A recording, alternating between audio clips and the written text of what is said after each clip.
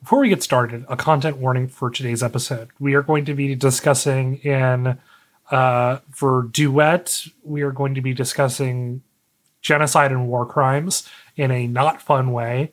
And in episode 20, In the Hands of the Prophets, we will be discussing religious extremism and how that affects school curriculum. So if either of those are a bit of a turnoff for you, it might be good to skip this one or skip to the episode that isn't problematic for you.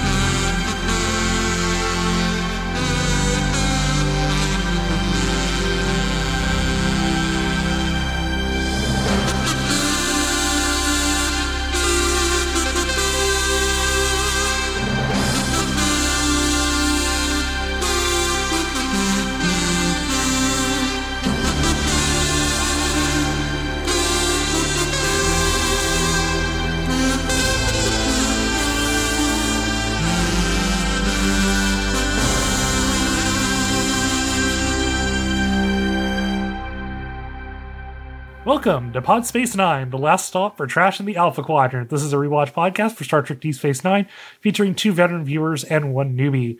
My name is Justin, and I will be your away team commander. Joining me as my science officer, Anna, with acting ensign Jude. Jude, Anna, how you doing? Feeling good about being an acting ensign. I'm happy for you, Jude. You got your promotion. You got your little empty pip on your collar. Yep. My ugly gray striped sweater. Yep. You know, I just thought as the series goes along and the series changes, do you think I could promote myself to Admiral, right? Yeah, we can change ourselves to a war council. Yeah. I think we can have some fluid titles in this one. Yeah, we can be this is one of as people get promoted and change and stuff, we can sort of go with it and change things. I think we can do that. Yeah, that'll be fun. All right. Tonight, we are covering our final episode of Season 1, because the way that first seasons always work with Star Trek shows is because they're a first season, they're a little bit shorter. Voyager only had 18 or something episodes in the first season, if I remember right, which is just how syndicated television worked, I guess. Tonight, we're covering the last 2 episodes of Season 1, Duet, and In the Hands of the Prophets. Jude, you've got Duet. Take us away. All right. Episode 19 of Season 1, Duet, written story by Lisa Rich and Gene Kerrigan Fauci, teleplay by Peter Allen Fields, directed by James L. Conway. As mentioned in the content warning at the top of this episode, we're going to be talking about the not fun kinds of war crimes in this episode. So, buckle up. The episode opens with Kira and Dax reminiscing about being troublemakers, which is basically the last fun thing in this episode. And they are interrupted by a ship requesting to dock for medical help. One of their passengers is sick with something called Kalanora and needs medication. Kira immediately recognizes the illness, which only affects those who were present at a labor camp she helped liberate called Galatep. She dashes off to medical to greet the brave Bajoran survivor, only to find Bashir treating a Cardassian, who she immediately summoned security to throw in jail for being a war criminal. This is me cautiously raising the war crimes horn as I was watching this episode. In Odo's office, Kira tries to explain to what I found at the time, curiously disengaged Sisko, why this matters so much to her, describing the horror she witnessed in the camps. This is me slowly lowering the war crimes horn and putting it away, as we are now realizing these will not be the fun John Sheridan war crimes. Sisko speaks with the Cardassian, who says his name is Maritza, and that he is a filing clerk, nothing more, and that he does not, in fact, have Kalanora, but something else called Patrix. While a Bajoran resident sleeping off a drunken disorderly screams for Odo to let him out so he doesn't have to be near a Cardassian. Sisko consults with Bashir, who calls bullshit and says there's no question that it's Kalanora, which is problem number 1. Problem number 2 is a call from the Bajoran Minister of Defense, who congratulates Sisko on capturing a war criminal and can't wait to get his hands on him. The problem is Sisko isn't comfortable with Kira's arrest and doesn't want to turn him over if he isn't even sure the guy did anything, much less if they've even got the right guy at all, or who he is. Sisko and Kira talk, and Kira makes an impassioned appeal to Sisko, calling on their new friendship and his faith in her as an officer to lead the investigation. She is compelling, finally, and he puts her in charge, despite his concerns about her lack of objectivity. She meets with Odo next, who says all they know so far is he appears to be who he says, a filing clerk who now teaches military filing at a military academy on Cora 2. Kira goes in to talk to him and begins the interrogation. In this opening salvo, Kira is cold, professional as she can be, while Maritza claims honesty and innocence. He admits he was at Galatep when confronted with Bashir's diagnosis, but that he just filed things. He never heard of any atrocities at all. He's definitely not just antagonizing Kira. No, he has nothing but glowing things to say about the camp's commander, Gul Darheel, a.k.a. the Butcher of Galatep, because definitely people who have the nickname the Butcher of Galatep do not commit atrocities. That just is just a thing that people call each other. While Kira interrogates Maritza, Sisko runs into problem number 3. Our favorite non-liquid fascist, Gul Dukat, who snidely demands the man be let free since the Federation is so into freedoms, etc., while also dismissing any accusations of impropriety, that's his word, not mine, at Galatep. Between interrogation sessions, Kira and Dax talk again, and Kira worries that she is only out for vengeance, not the truth. They then head to Ops, where O'Brien has apparently retasked half the computer's power to let them do a zoom and enhance sequence on the single picture from Galatep that they could get their hands on with Maritza in it. Except that once they do zoom it, Maritza isn't the one who appears to be who they have. The man in the cell instead resembles Gul Darheel. Kira storms back into the cells and confronts Maritza Darheel, and he now blusters and brags, condescending to her about the crimes he committed and how pathetic the Bajorans were.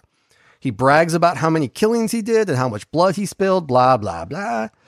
While doing so, he mentions the specific group Kira worked with, a detail that Odo, when Kira mentions it to him, finds odd that he would know. While Kira goes back in for another round of taunting, bloodthirsty interrogation with Darheel, Odo puts on his Deerstalker and makes a bunch of requests and calls, including one to Gul Dukat. When Dukat hears that Maritza says he's Darheel, he's legitimately flabbergasted, since said Gul is years dead, and half of Cardassia apparently viewed his body in state. Additionally, it turns out Darheel was away from the camp when the mine collapse which causes Kalanora happened, so he couldn't possibly have it. He then calls Cora 2, who tell him that he before he headed for DS9, and specifically DS9, he put all his affairs in order. And finally, Bashir finds in his medical records from the Academy that he's been taking what amounts to a post-cosmetic surgery medication for the last few years. The pieces come together and they realize that this is in fact Maritza impersonating Darheel. When Kira confronts the now confirmed Maritza, he rages in fumes before breaking down. He was too cowardly to do anything then, he says, but listen to the horrors. He wants to make Cardassia face the crimes they committed. Kira tells him it's brave, but wrong. She won't kill an innocent man and freeze him. As they leave the security office, discussing how he could try and put his life back together on Cora 2, the drunken Bajoran from the start of the episode, sneering in disgust, grabs a knife and kills Maritza, saying, "He's a Cardassian, that's reason enough." Oof. What an episode. Yeah, my summary leaves out the absolute banger performances that were delivered in this episode. Yeah. Between the actress who plays Kira, whose name just flitted straight out of my ear, and the guy who plays Maritza Darheal, whatever his name is. They do a fantastic job. The guy who plays Maritza in particular, I think it really does an impressive job of sort of sliding back and forth from like, I'm just a guy, I just like to file things, to like, yeah, I love the screams. Woo! Like, and then his breakdown is like completely believable too. Yeah. It's a rare case where the episode has like a double twist and they're both like impeccably played out. The actor who plays Maritza is named Harris Yulin. He is a very accomplished actor who worked in Hollywood for like 50 years. That tracks. Wow. Yeah. Of particular note, I think in relation to this episode, is Jewish. Yeah. Interesting.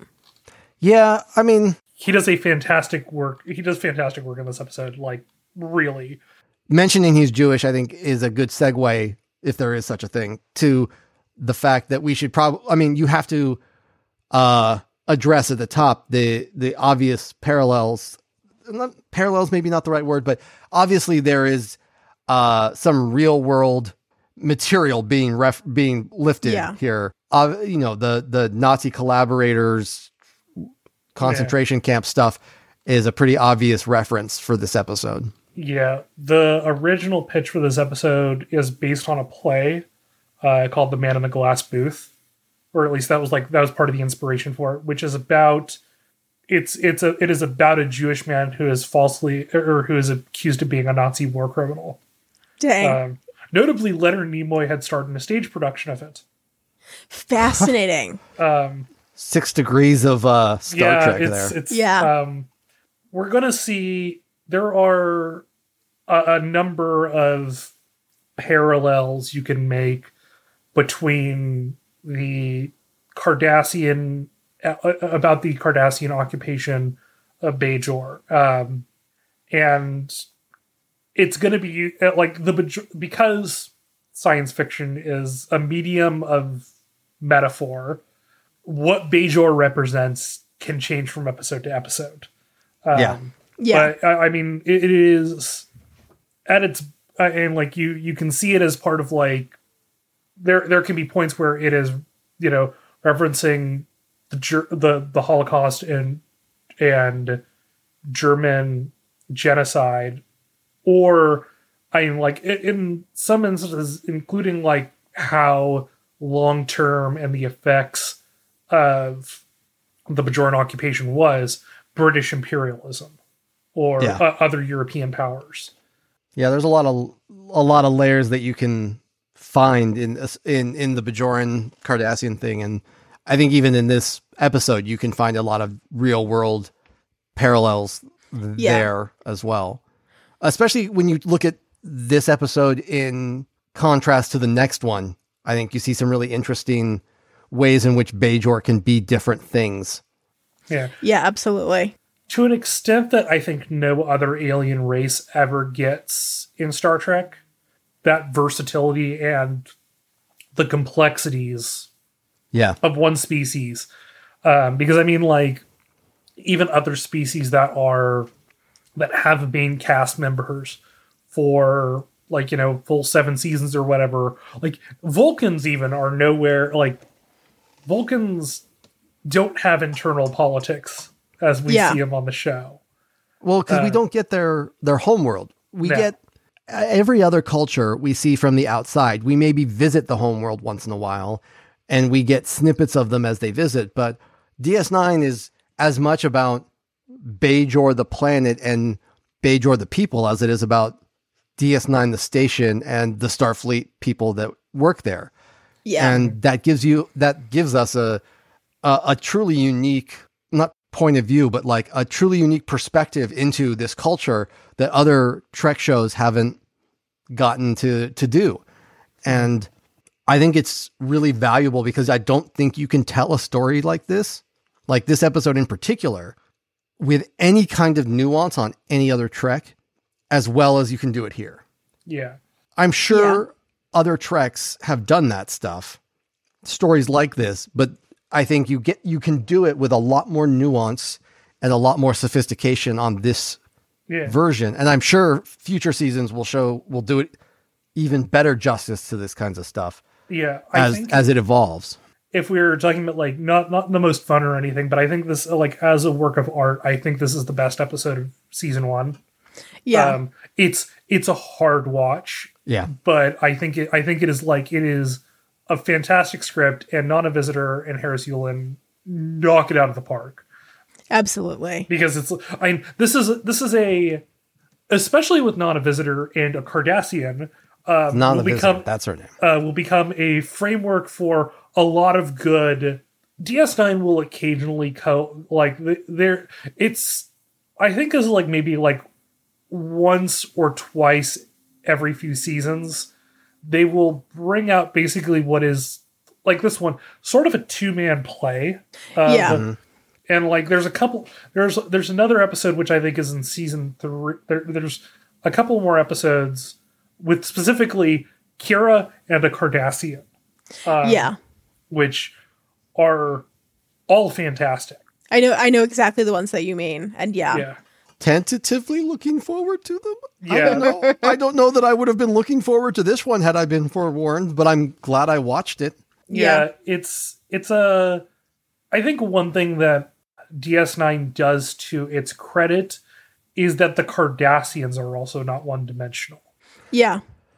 Because this episode isn't we can't prove something, and so the Cardassian is going scot-free, and we're clearing it up by having the angry drunk stab him.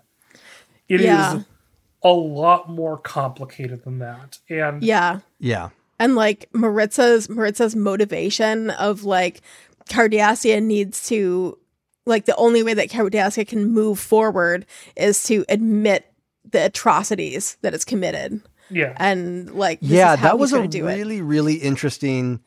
We haven't gotten hardly anything about Cardassia to this point before this to show that kind of nuance. So it's a really interesting idea that suggests that they are not the monolithic space Nazi force that they kind of have been depicted as.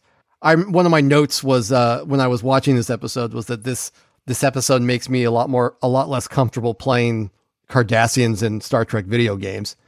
Yeah. Like, but I mean, it is a fair point. But on the other hand, like, you know, you could be playing Maritza too. Yeah. Like it's clear, like Maritza's clearly indicating that this is not that there is more nuance to the situation than we're being given insight into. And I think the Bajoran, the fact that we get this incredible nuance from the Bajorans does indicate that we do have more nuance to the other cultures in Star Trek. We just don't ever see that because all we see is the centimeter thick outer shell of these cultures that, you know, make it to interface with Starfleet. I can't think of another culture that we get. I mean, maybe this is bananas, but like not Vulcans, Klingons. Romulans. Not even Klingons, because Klingons, all we get with Klingons is whatever is the flavor of the Trek of how Klingons handle honor. But Romulans, I can think of like 3 different Klingon or Romulan subcultures. Like the Klingon Romulan thing might be as close as you get to like the kind of nuance that Bajorans get. In Picard, you get a lot of depth to that. I don't love Picard, but I do kind of like the interesting stuff that it's doing with like Romulan religion and stuff. Yeah, which I not to take away from like the one thing I like, one of the few things that I enjoy about Picard, but a lot of that is cribbed from Diane Duane's Romulan novels, which are legitimately some of the best Star Trek work of extended canon. something that I find very funny is that the order for this episode is like, this is a bottle episode. It is just, I mean, it is, there are no new sets or anything. There's only one new costume. And apparently was basically like, Peter Allen Fields got called into an office. He's like, hey, Pete, can you do us a favor? Can you write us a show that costs nothing? And he said, quote, I said, of course, be glad to. And then you leave the office because you've said yes to your boss and you die 1,000 deaths. Which I just find very funny. Like, you know, I mean, for everything it is, like, Trek bottle episodes do, like, can either go bad or great. And I think this is a good one. Yeah, this is honestly easily, like, in my at least top 20 for the series overall. It's not one that I rewatch often, because it's so intense, but it's an incredible episode. Yeah. And I think something that it does well is, it's having a very Star Trek conversation about this sort of thing, and like sort of placing it in the point where we have now, where, I mean, reconciling and finding justice for war crimes, which it's interesting here because it's like the person being accused is a foreign, it's like a Cardassian citizen who's living outside of Cardassia. Yeah. Yeah. The weird thing is that, like, there's no UN in Star Trek. So there's nothing to mediate, like, these sort of things. There is no Hague. There is no, like, international courts of justice. And I mean, it's the Federation is the... But the Federation, is its own faction. Yeah, but I mean, they fulfill that role, but they've also become... It's like if the UN absorbed the international, the Hague, and... But, like, there were also these non-UN actors on the world stage, who were like nuclear superpowers, who the UN did not have treaties with, because one thing that is, like, they don't really go into, but it's undeclared. But, like, this also is in TNG when the Cardassians are sort of first introduced. But the Federation has been in like a border conflict with the Cardassians for over 30 years. Yep. Are they actively in a border conflict with the Cardassians at this time? It's basically it's cooled down to the point where they will get to a point where they will have their first, like, formal treaty in the coming seasons. Yeah. But basically, like, I mean, like, O'Brien is a survivor of the border wars. We're at the point where it's like they have, like, they fought an undeclared war for decades, which it was a cold war and extended border conflict that was exacerbated by the fact that Starfleet doesn't fight wars. Yeah, but we'll get to that down the road. But I mean, it's just like. It's like there's no formal dialogue here to happen about the Federation, Cardassia, and another independent government, Bajor. Yeah, there's no one to mediate between these things. Yeah. Especially because Cardassian justice is very different from Federation justice. Yeah, very. Except for Odo, apparently, who is making jokes with Gold, or is chatting with Gul Dukat about cheating at card games. And see, I don't know. I mean, my impression from all this, and maybe this is reading from the future too. Odo does not actually have any love for Cardassians. He does not approve of their form of justice. He approves of his form of justice. No, I don't. I didn't think he was, like, friendly with them. I just thought it was interesting that he was on, like, speaking terms. I mean, he was a collaborator, basically. He was running security on the station when Dukat was boss on the station, when Dukat was Sisko. I think Sisko's initial handling of this is a little suspect, but I think it is him acting from a place of extreme caution. Yeah. But one thing he does incredibly right in this episode is say, we are not going to have the former collaborator be investigating the Nazi war criminal. Yeah. Or the potential Nazi war criminal. Yeah. Like, we can have him doing like stuff to like liaise and get records, but he's not going to be the one handling the interrogation. Yeah. Yeah, I found Cisco's attitude in this episode, especially at the top of this episode, wildly off-putting.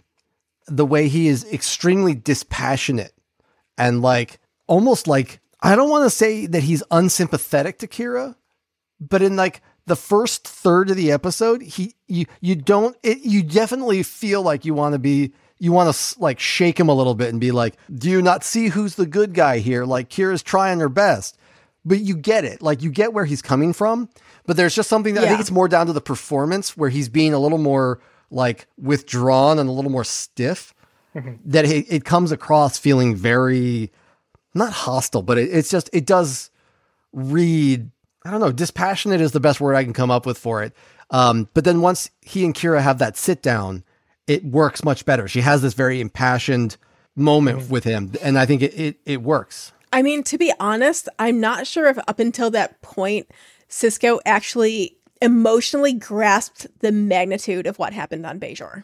That like, I think that like they haven't had that particular conversation before where Kira is like, no, like, this shit was real and it was horrible. And like, that's a really interesting facet. I think that like the Federation is overall wildly sheltered, right?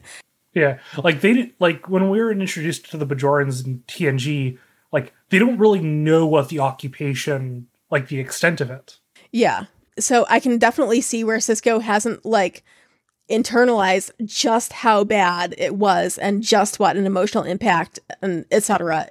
it had. Like, it's one thing to like know something rationally, and it's another to like be like, oh. Yeah, that's an interesting way of looking at it. And I think that does add a lot of, I think that does inform that performance a lot, I think.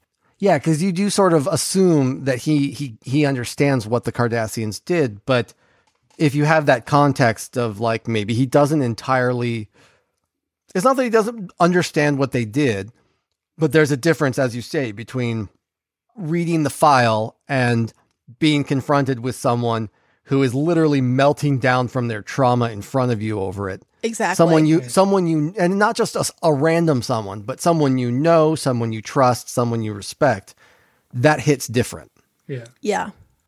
One of the things I really like about this too is the way in which it engages with like, how does Cardassia move forward from the occupation? Yeah.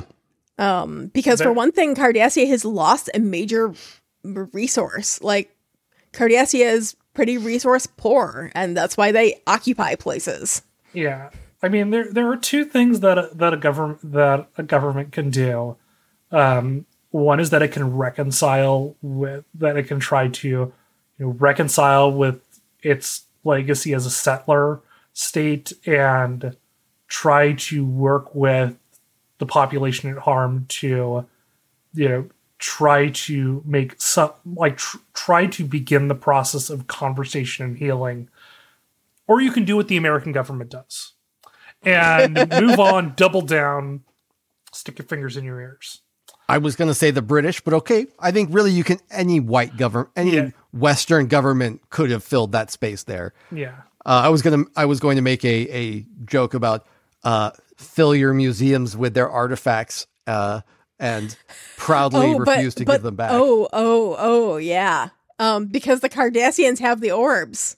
Yeah, they got most of the orbs, or at least there is an unspecified number of them. That are still in Cardassian labs somewhere. We will see what happens when Cardassia decides, oh, hey, what happens when Cardassia is, I think the story of Cardassia in DS9 is like what you would call a proper dramatic tragedy, because you see, like, there are so many points where Cardassia has the chance to try to do something better. And in fact, there are steps taken, but doesn't quite ever commit fully and eventually ends up dooming itself. Yep. I think is the best way to put it. Yeah. And I think like what Maritza is like wanting to do is noble if misguided. Yeah. And I mean, like, that is coming from his point of that, like, he is a self-described coward who, I mean, frankly, there are ways, I like, being involved in forced military service with a civilization that is not only accepts but is glad that they use the death penalty is complicated for how you discuss complicity. I think Maritza himself is, I think there's a lot, like, the how complicit is a person forced into military service in a forced labor camp, like, how much complicity is there. But I like, obviously, it, like, the fact, like, a guy who never drew a phaser has such trauma about it is, I mean, it's a good thing. Yeah. But the fact that, like, I mean, Darheal dies the most common death of a historical bastard, which is in his bed, old and peacefully. And then honored by society too. Yeah. Mm-hmm. Yeah. Which I think, like, that is, like, I think that's the most infuriating part of this episode to me is that, like, yeah, Darheal gets to, like, die and nothing. And, like, there's no justice there. Yeah. Yeah. Maritza wants to try and get closure wants to try and open this dialogue, but he's not a big enough fish to die on a cross. Yeah. This episode also does a great job of fleshing out Gul Dukat some. Yeah, like we've seen Gul Dukat before. Like, he's not being introduced here, but yeah, he's in the pilot. Yeah, but he gets a lot more nuance here. And that banter with Odo where he's like, "Oh, Odo, I missed our games." And Odo's like, "Bitch, we played one game and you cheated." Yeah. Yeah. Like, that is a perfect encapsulation of Gul Dukat and how he regards his memory. Yeah. Everything about Dukat is slippery, and that he's expecting whenever Gul Dukat talks, he is expecting whoever he is speaking to agree with him. Which is, God. one of the most one of his most insane qualities. Yeah. I thought that conversation was really interesting in that he is dead set on, he's just like not interested in being helpful at all until he hears that this guy's claiming to be Darheal. And all of a sudden he's flabbergasted and is like, Odo just plays him like a fiddle to get him to like open up these records to try and like maneuver both of these factions into getting what he wants. I don't like Odo, but as a rule, I have not liked Odo this season, but I like him in the last episode or 2 episodes ago. I liked him in The Forsaken and I like him here.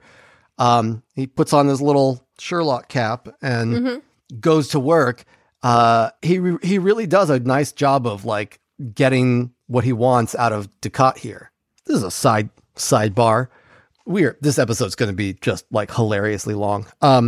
What the fuck does Gull mean? So Gull is a rank. And it is basically translating it would be commander. And that commander rank could be anything from like a captain of a scout vessel to commander of a fleet group. Got it. In the way that it is described. There are only really 2 military ranks that we see from the Cardassians. There is Gull, which is just, Gull is somebody who is in command of something. Boss. Yeah. So it's like, boss or commander. Like a Gull sees over the, a labor camp and is the captain of a ship and can be a lot of things. The other rank that we see is Legate, which is this is basically, legate is a... Isn't that a Roman term? Yeah, it is. It's basically, it's more akin to general, but like the Cardassian military is organized into what are called orders, and the commander of every order is a legate, basically. All right. But basically there are 2 ranks, captain and general. Everything else is, don't worry about it. Yeah. All right. Or commander in general. Yeah, I mean, it's like there isn't really, like, they don't go a ton into, like, rank structure or everything, but it's like... Gotcha. It almost seems like that is purposefully vague. Yeah. Oh, the other thing that this episode does establish is the Cardassian, like, cultural tendency to monologue. Oh my god. Yeah, no, I mean, we will... we haven't really gotten one from Garrick yet. Who hasn't appeared a ton. Yeah, I was going to say, this episode reminded me of how little we've gotten of Garrick in the first season. Don't worry, we'll get more. Yeah, we'll get more. It is a Cardassian species tendency to monologue, or at least among the men, or at least among the men of the species. Yep. Which I think is just very funny. Because the actor, they get a bunch of good actors, and they all love to monologue, and they rightfully let them. Are the Cardassians going to be one of those species that has, like, the Ferengi that have, like, built-in misogyny? We shall see. Is this a watch and find out? Actually, I'm not answer? sure how I would characterize that. I think it's a complicated answer. There is a patriarchy within Cardassian culture, but it's much more division of labor than it is oppression. Okay, so it's not that the Cardassian women are expected to be home naked doing nothing like the Ferengis. No, it's... I know I'm oversimplifying the Ferengi situation. Yeah, but yeah, no, that's yeah. I mean, it is clear that they're a male-dominated society, but part of that is also that they only have men serve in the military. We only see a lot of mostly we only see the military. Yeah. Got it. We also, at one point, we do learn something about how Cardassians flirt, so that's exciting. Oh my. That's exactly what I was thinking of. Yeah. I'm hoping that this is something that Garrick and Bashir do, but no. I won't get my hopes up. No, it's so much better. I realize what I'm saying. How. But the context of which we learn this is one of my favorite moments because of who it happens to. Yep. You'll just have to wait and see. Should we move on to The Hands of the Prophets? Sure. Yeah, let's. All right. This one's written by Robert Hewitt Wolfe and directed by David Livingston. So we start with Keiko and Miles both on their way to work, with Miles starting the day right with a jumja stick, which appears to be basically a pint-sized Thai tea flavored lollipop. And I don't mean that as pint-sized meaning little. I mean, it is the size of a pint. It is a wild prop. Miles claims it is full of vitamin C. Keiko rather uncomfortably ribs Miles about his attractive new Bajoran assistant engineer, Neela, and heads to the school to start lessons. But her discussion of the wormhole is interrupted by Space Karen herself, Vedic Wynn.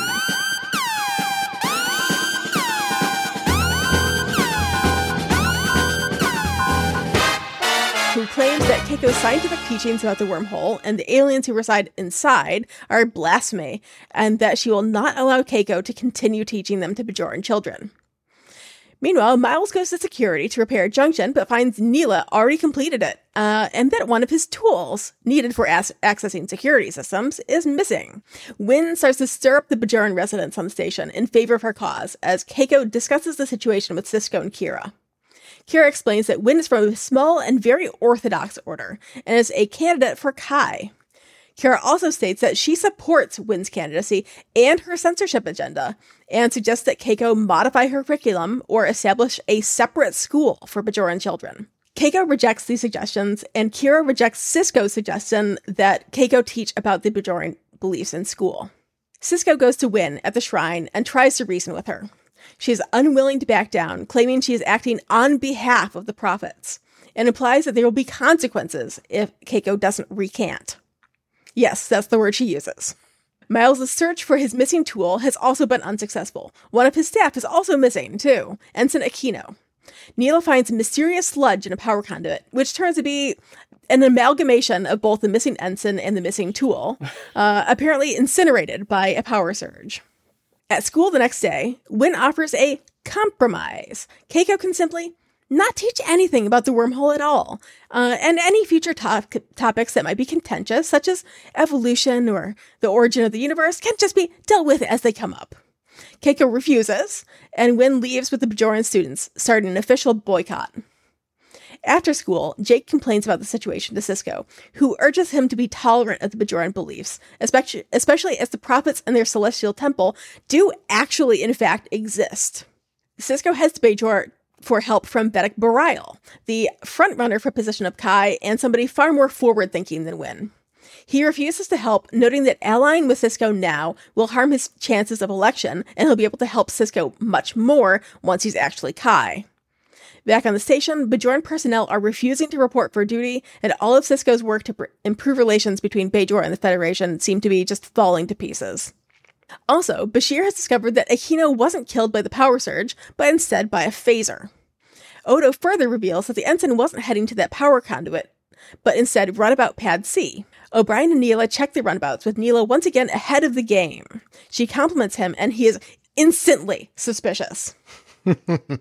He also finds evidence of tampering on runabout pad A, seemingly intended to allow the murderer to steal a runabout, but none are missing. He and Odo are interrupted by a bomb detonating in the schoolroom, thankfully with nobody hurt. Sisko tells Wynn that he is holding her responsible for the bombing, and hypothesizes that she is using the school issue to drum up outrage and gain more supporters. Wynn accuses Sisko and the Federation of being soulless devils determined to destroy Bajoran culture. And Sisko counters by pointing to all of the work that the Federation and Bajorans have accomplished on the station so far, side by side. Afterwards, Wynn meets with Neela, who is upset that her escape plan has been disrupted, but Wynn urges her to continue with their plan regardless, whatever their plan may be. In the wake of the bombing, Bareil comes to the station to try to resolve matters, and O'Brien discovers more sabotage, this time disabling the weapon sensors on the promenade. He also recognizes Neela's engineering style and warns Sisko of her intentions just in time for him to leap into the crowd. This is also literally leap into the crowd, and cause her shot at Bareil to miss. Odo arrests her, and Kira accuses Wynn of orchestrating the entire episode as an assassination attempt on Bareil, and she does not deny this accusation. In the epilogue and ops, Sisko confirms that they have no evidence against Wynn, as Neela refuses to incriminate her.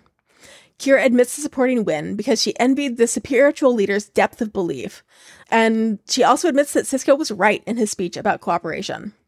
Things might still be rocky between the Federation and Bajor, but maybe they've made some progress after all. Oof. 2 oofs. Yeah. This episode goes all over the place. It was such an oof to watch. Yeah. But I do want to point out that I called Neela literally in her first moment on screen. Yeah, that was impressive. Like good job, man. Like I was genuinely impressed. Yeah. She had that vibe, but like the second, I think it was mostly because they made the point of like Keiko joking about her hitting on O'Brien. And I was like, look, this show was made in the 90s. Like O'Brien is not supposed to be a sex figure here. Like they are not going to introduce a female character that is in any way supposed to be attracted to Miles O'Brien unless it is plot appropriate, unless it is plot relevant. Unless it's relevant to him. Unless him being attractive is relevant. Yeah. That said, if I put aside my sort of personal bullshit, I think this is a very good episode. I wildly not dislike, but I have a lot of like personal baggage around like this religious stuff. Mm-hmm. And like my background is in philosophy and religion. So like this is a subject that I get bent out of shape about. If you've listened to my other podcast, you know that I fucking started writing a master's thesis on eschatology and fucking Tolkien. Like, these are things I think about. Yeah. So I care about this stuff. And so Space Karen, as you refer to her, is a character so deftly sketched here in like sketched here. I love that. Just like it takes one scene for you to know everything you need to know about this character. Within 30 seconds. Not even, it doesn't take 30 seconds. Yeah. 3 sentences. Yeah. And you immediately know you're going to hate this character. This is why. And it only gets worse every time she opens her goddamn mouth. And that character. Welcome to the rest of this show. Oh, fuck you. Really? Oh, my child. Oh, no. Oh, no. Are you telling me this is... Wynn continues to be a recurring character. She continues to be impeccably acted. Just absolute fucking legend. She continues to be the person who, like, as soon as you see her on screen, you start gritting your teeth so hard that, like, your gums bleed. I am both excited for that, but also have no desire to see this character ever again on the show. That's exactly the energy they go for. Yeah, it's like that is the reaction you want. Who, by the way, is played by Louise Fletcher, who, I mean, R.I.P. Who only passed last year, but is mainstream audiences would best know her as Nurse Ratched in One Flew Over the Cuckoo's Nest. Shut up, really? Yep, absolutely, yep. Yep. Wow. Talk about some fucking... That is the most bananas casting and so good here. Oh, she's like, incredible. I like I joke about this because I don't wear a watch like that, but like my initial reaction to like that when the door first opens, she steps in is like, "Hey, your heart rate spiked a lot. Are you okay? Are you having a heart attack?" Like it's right. Like the neurochemical response that this woman like this character invokes in me is just like, oh, it's terrifying. It's like the concept of like, you know, art where like a valid way to make art is to make something that everybody fucking hates. Yeah. Because it's an emotional reaction. Yeah. Right? Like if you make something that like that somebody fucking hates, like that's success. And this is exactly what Wynn is. Then big success here because God, from the first sentence she says to the last dirty look she gives Kira, I wanted to throw her out an airlock every single second she was on screen. And knowing that I'm going to have to deal with her through the entire run of this show makes me a little bit crazy. Not gonna lie. She's like recurring. You know, she's not there in every episode, don't worry. Yeah, no, she's like just there in the relevant stuff, but like she's gonna win, isn't she? We're not gonna get the nice, bland, liberal. Why would you? We're gonna get. Yeah, we're gonna get Kai, Space Inquisitor, aren't we? I mean, it's not fun it's like if you have if you've got a drama and it's like your two options for the Pope are liberal reformer and Orthodox asshole. I mean, there's. Yep. Yeah. All right. Also, I'm pretty sure that you've heard Justin and I talking about her as Kai Wynn before. Yeah. Oh, okay. Kai. Okay, that makes sense then. Yeah, I had to put that together. Yeah, because I've definitely I think both of us have definitely called her Kai Wynn before. Yeah, in front of you. It's like it's not. Well, I thought it was that in the past. I thought you were referring to Kai the character that was on Kai Opaka that was on the moon. No. And this is you know when you were saying like, gosh, I don't know why everybody hates the Kai. Like, she's so nice. She's got to come back from this too. And we're like, oh, buddy. Christ. The level of hate that like I first of all, Louise Fletcher was apparently like she had the time of her life playing this character, which go off, queen. Yeah. And like, but the amount of the amount of like hate I have for this character, and like how much I enjoy her being an antagonist on the show. I think most of the time she's not a villain, but she is an antagonist. Is like the only other character who is just like the only other character I can think of in media of like, oh god, that motherfucker, is like the character of Vince McMahon. Of like, who is a terrible human being, and like, but has a like, the character he plays on television. It's like that's the only thing I can think of like that visceral of a gut reaction of like, oh, this fucker, I hate this shit already. And I love that we learn more about her throughout the course of the series, but you still fucking hate her. It's great. Like, you can learn all sorts of things about her backstory and be like, that's very sad. I still hate you. She has compared her in interviews to Margaret Thatcher. Like Fletcher compared Wynn to Margaret Thatcher, which is like, no, that is the exact energy that you have there. Yeah. Incredible. Yeah, that's pretty good. Or I'm the David Koresh of space.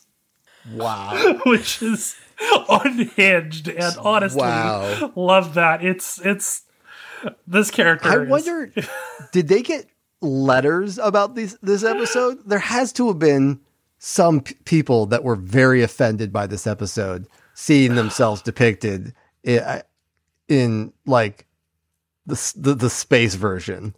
I mean, probably, but like, Star Trek has always pushed the envelope, right? Like, no, I'm just curious. This stuff, like, I mean, it's in the fucking discussions about school and education now too, obviously. Yeah. But like, evolution, like back in 1993, like, should evolution be taught in schools was like a major thing. Yeah. Speaking as a parent, my kid's too young for a lot of that stuff yet, but a lot of, my wife is a teacher and we have friends that teach in the local high school district. And so the recent kerfuffles around LGBTQ representation in schools and what school districts are allowed to say and stuff are like very close to home for me. So this episode hooked me hard. The line, the bit about just don't teach it. Is like, how did this become more relevant in 30 years? Yeah. Fucking Star Trek, man. Like sometimes Star Trek is completely missing. Like sometimes it completely misses like the pulse of something. Sometimes it just latches onto something and it's unfortunately incredibly timeless. Yeah. DS9 is, I mean, first it has the accidental accurate trans narrative, and now it's got a school censorship episode that is uncannily accurate. 30 years later. It's bananas. Terrific. And terrific. It's also such a fascinating episode because like obviously I hate Wynn, and I hate that she's like trying to censor. We can't say this enough. We hate this character. But like also there are aspects in which she's not 100% wrong, and I hate it. Yeah. I mean, that's what makes it good. I mean, I like, from an educational standpoint, especially on a Bajoran space station, having a syncretic lesson plan where you like also look at the cultural context of the wormhole for Bajoran students. And I mean, hey, for the Federation kids, it would probably be a cool thing for them to learn about like, oh, hey, this is the culture that you're dealing with on a daily basis. Like, what are their views about this this phenomenon that we live around?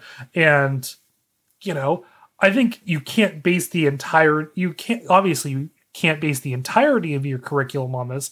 It'd be a valuable part of the module, basically. Yeah. Yeah, I think that's part of what makes this storyline, what makes the conflict between Keiko and Space Karen so frustrating, is that it is easy to see that there could be a Yeah. middle path. Yeah, that like, you know, if Keiko said like, "Hey, I'm not an expert on Bajoran culture. I'm going to talk about the science of the wormhole. Next week we've got a like historian from Bajor U who's going to come and talk about like the cultural aspects of the wormhole, and like that'll be next week, and like hope you all and you know that to if they had if she had come in on that note and not on the space fundamentalist note, Keiko would have been down for that.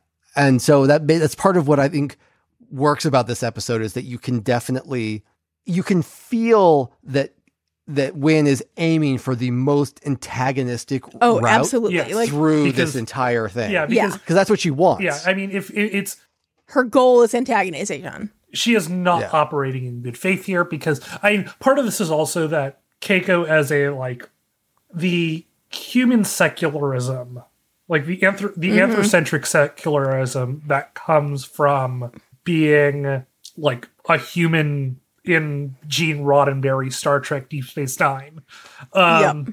It means that like, no, I'm not going to teach a religious thing in my school. Yeah.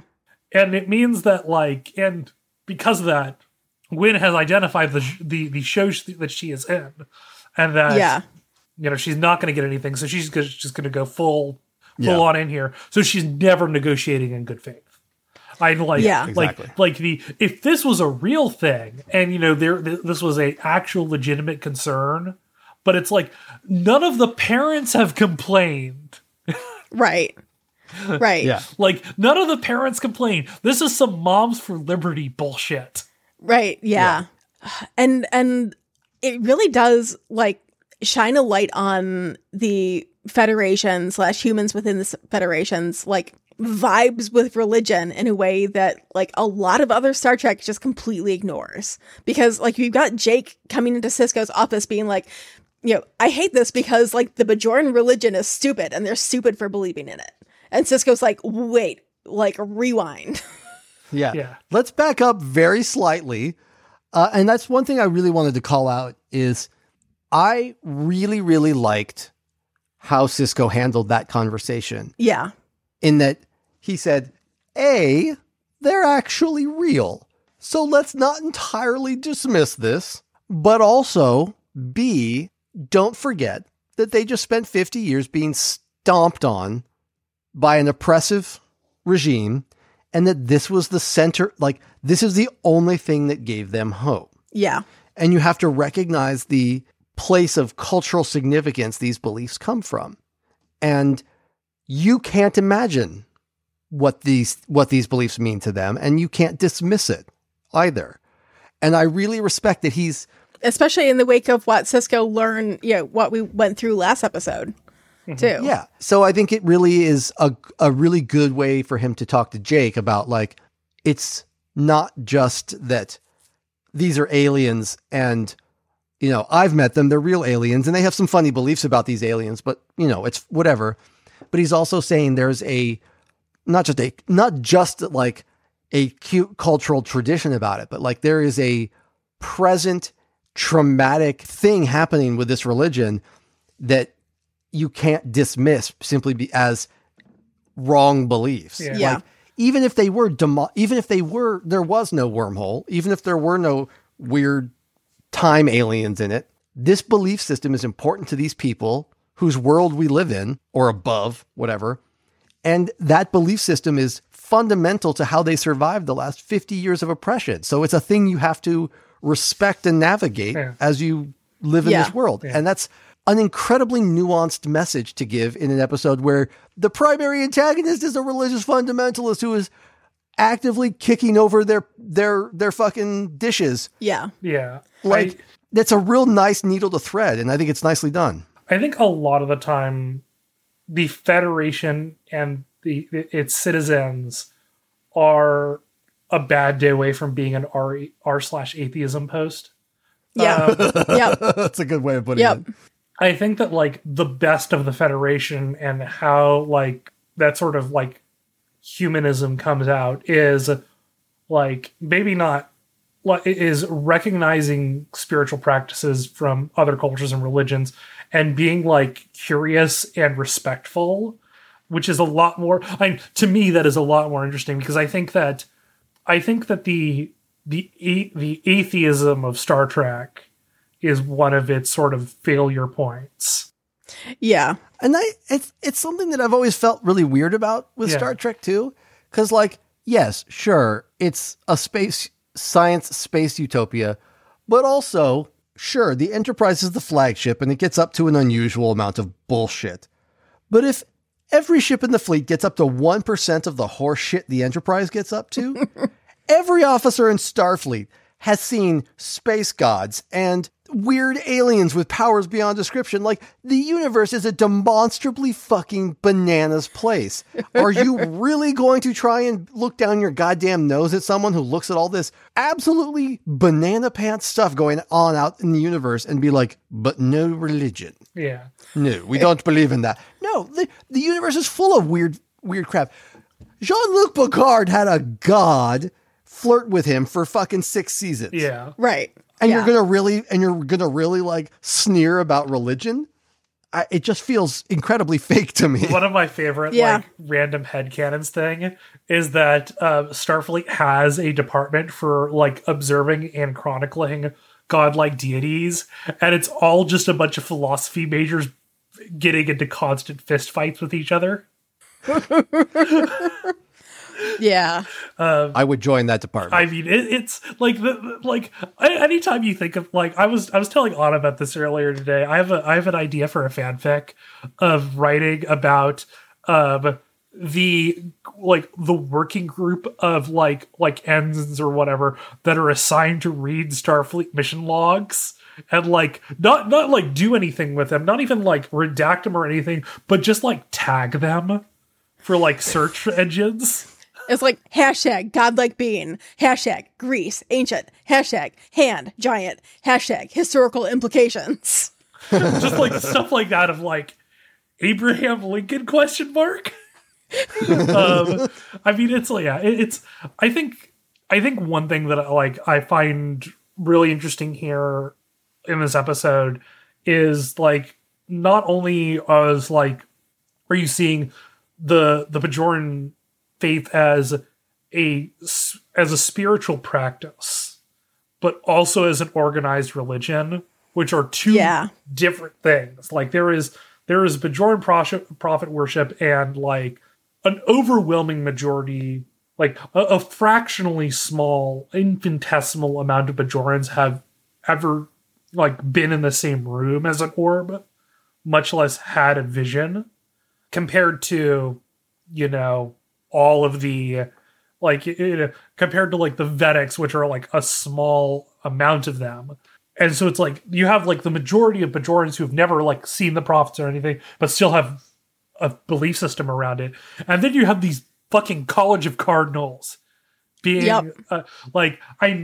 Ira Stephen Bear said in like the notes for this episode that they specifically look to 16th century Catholicism, to which like I became the sickos meme of like, yeah, baby, give me that shit. Because as a historian, it's like there's nothing I love more than random petty religious collegiate bullshit.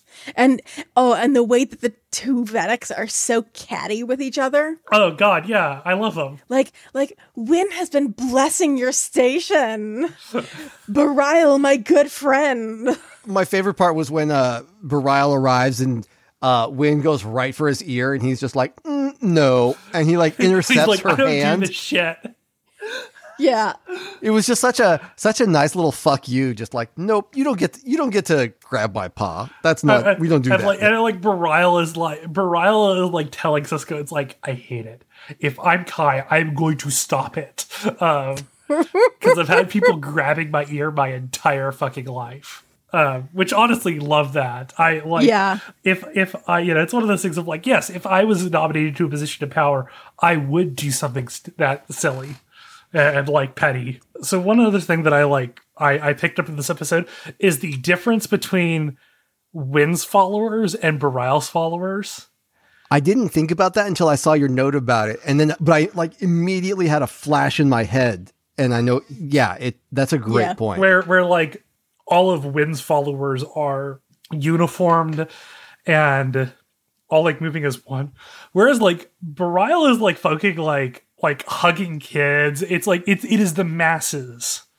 Yeah. No, he's like a celebrity. He's like kissing babies and like giving space high fives. And meanwhile, Wynn has got like, you know, some boring flock of space aesthetics there to get Quark all riled up because he thinks that the religious fundamentalists are gonna take the most advantage of his Dabo girls.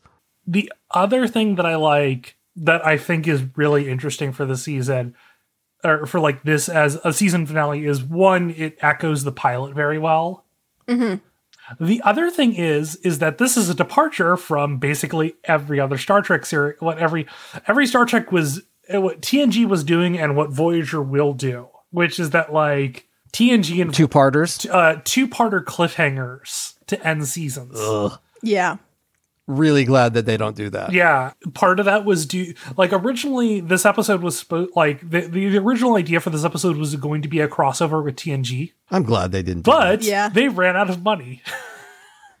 And we got something much better. Yeah, which I think is like it led to a better episode, and we are going to see a pattern which I really enjoy, is that each season of DS9 ends with something big happening. But then you get a couple months of time passing. Interesting. And so there are no direct, there's like no like X part 1, X part 2 cliffhangers in DS9. Instead, the season ends, things happen.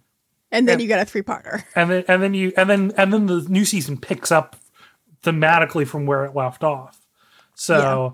Like with the consequences of those big changes. Yeah, and like it's I think a lot more interesting. Yeah. Of how it's like, I mean, part of this is also it's a little bit safer for if your show gets canceled early. Yeah. Where, looking at you, Farscape. But yeah, it's like it sort of like sets things off and lets the universe sort of lets the story move a little bit. Nothing. Like, there aren't a lot of huge things that happen in between seasons. You can just imagine some of those like pocket paperbacks coming in. Yeah. Mm-hmm. But like time passes and people react to the things that are happening, which cool. I think it's a fun strategy they take there. It's one of the few times in Star Trek where like time gets to pass for a significant amount of time and it's like directly referenced. Yeah. Whereas where like the episodic stuff, it's like, you know, sometimes you'll get a reference of like, oh, this event that happened 3 episodes ago was like a month ago or something. But here it's like, oh yeah, no, like I don't think like sometimes they'll give us like oh hey, it's been like 6 weeks or something since the events of the finale or something. But sometimes they'll just like you get the sense of like time passed. Since we're already at an hour 20 with this one. Yeah. Yeah, well, I think we'll do like a separate mini episode because we're going to be taking a leisurely break for a little bit because we haven't even released episode 1 and we've finished season 1. Yeah, we're building up our buffer again. Yeah. Yep. So, but yeah, any closing thoughts? My Atherbeth co-host will probably strangle me for these thoughts, but rewatching DS9 as an adult is making me like TNG less. Interesting. Because I think a lot of the stuff that I liked about TNG was characters, and I still love the characters, but I reflect on the way that those episodes were structured and the way some of those plots were built, and I find they don't compare favorably to some of the stuff that DS9 is starting to do. So we'll see how it holds up over the course of seasons, but I'm really, really enjoying what DS9 is doing, even when we have to deal with horseshit like dramatis personae. And I'm really enjoying it. My only other closing thought is that this has been a real fun return to form for us. I really enjoyed Person of Interest. I love that show. I love what it does. It's nice to be silly again. It doesn't inspire us to the same heights. Well, I think what it taught us is that the sweet spot for our bullshit is 90s sci-fi. God help us. And Yeah. I think that is. I think that's what it's taught us, or at least silly sci-fi, right? Yeah. Like, yeah, silly sci-fi. Yeah. Anyway, I'm really, really enjoying that because this has been a whole lot of fun this first season, and I'm looking forward to next season. I only have one closing thought, which is I was really surprised. Like, I haven't done a full rewatch of DS9 in a while, and I've been surprised by how few stinkers there are in season 1.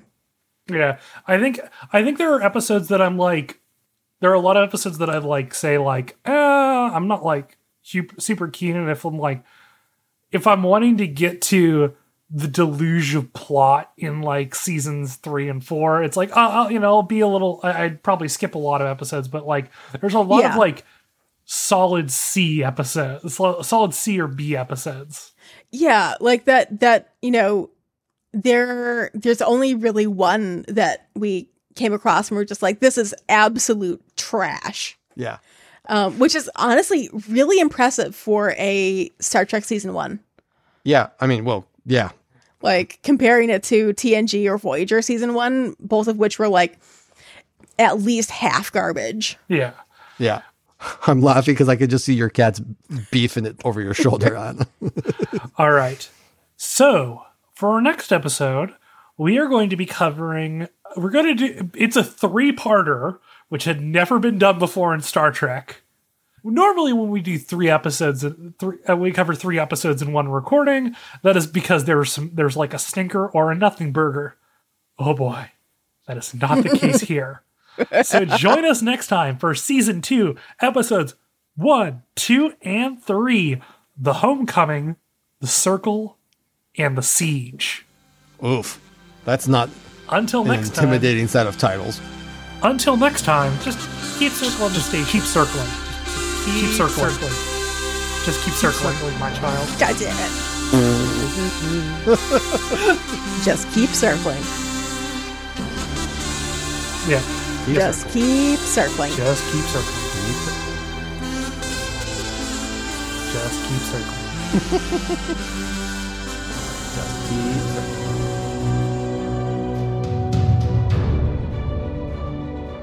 The Babylon Project is an independent production.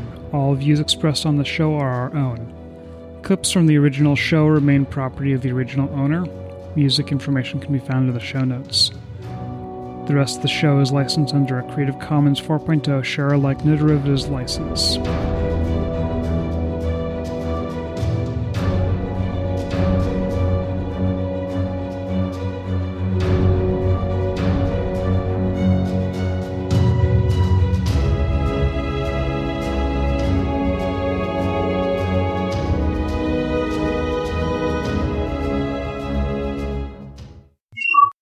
Take this opportunity to crack my neck. You're going to enjoy that solid audio there, Aaron.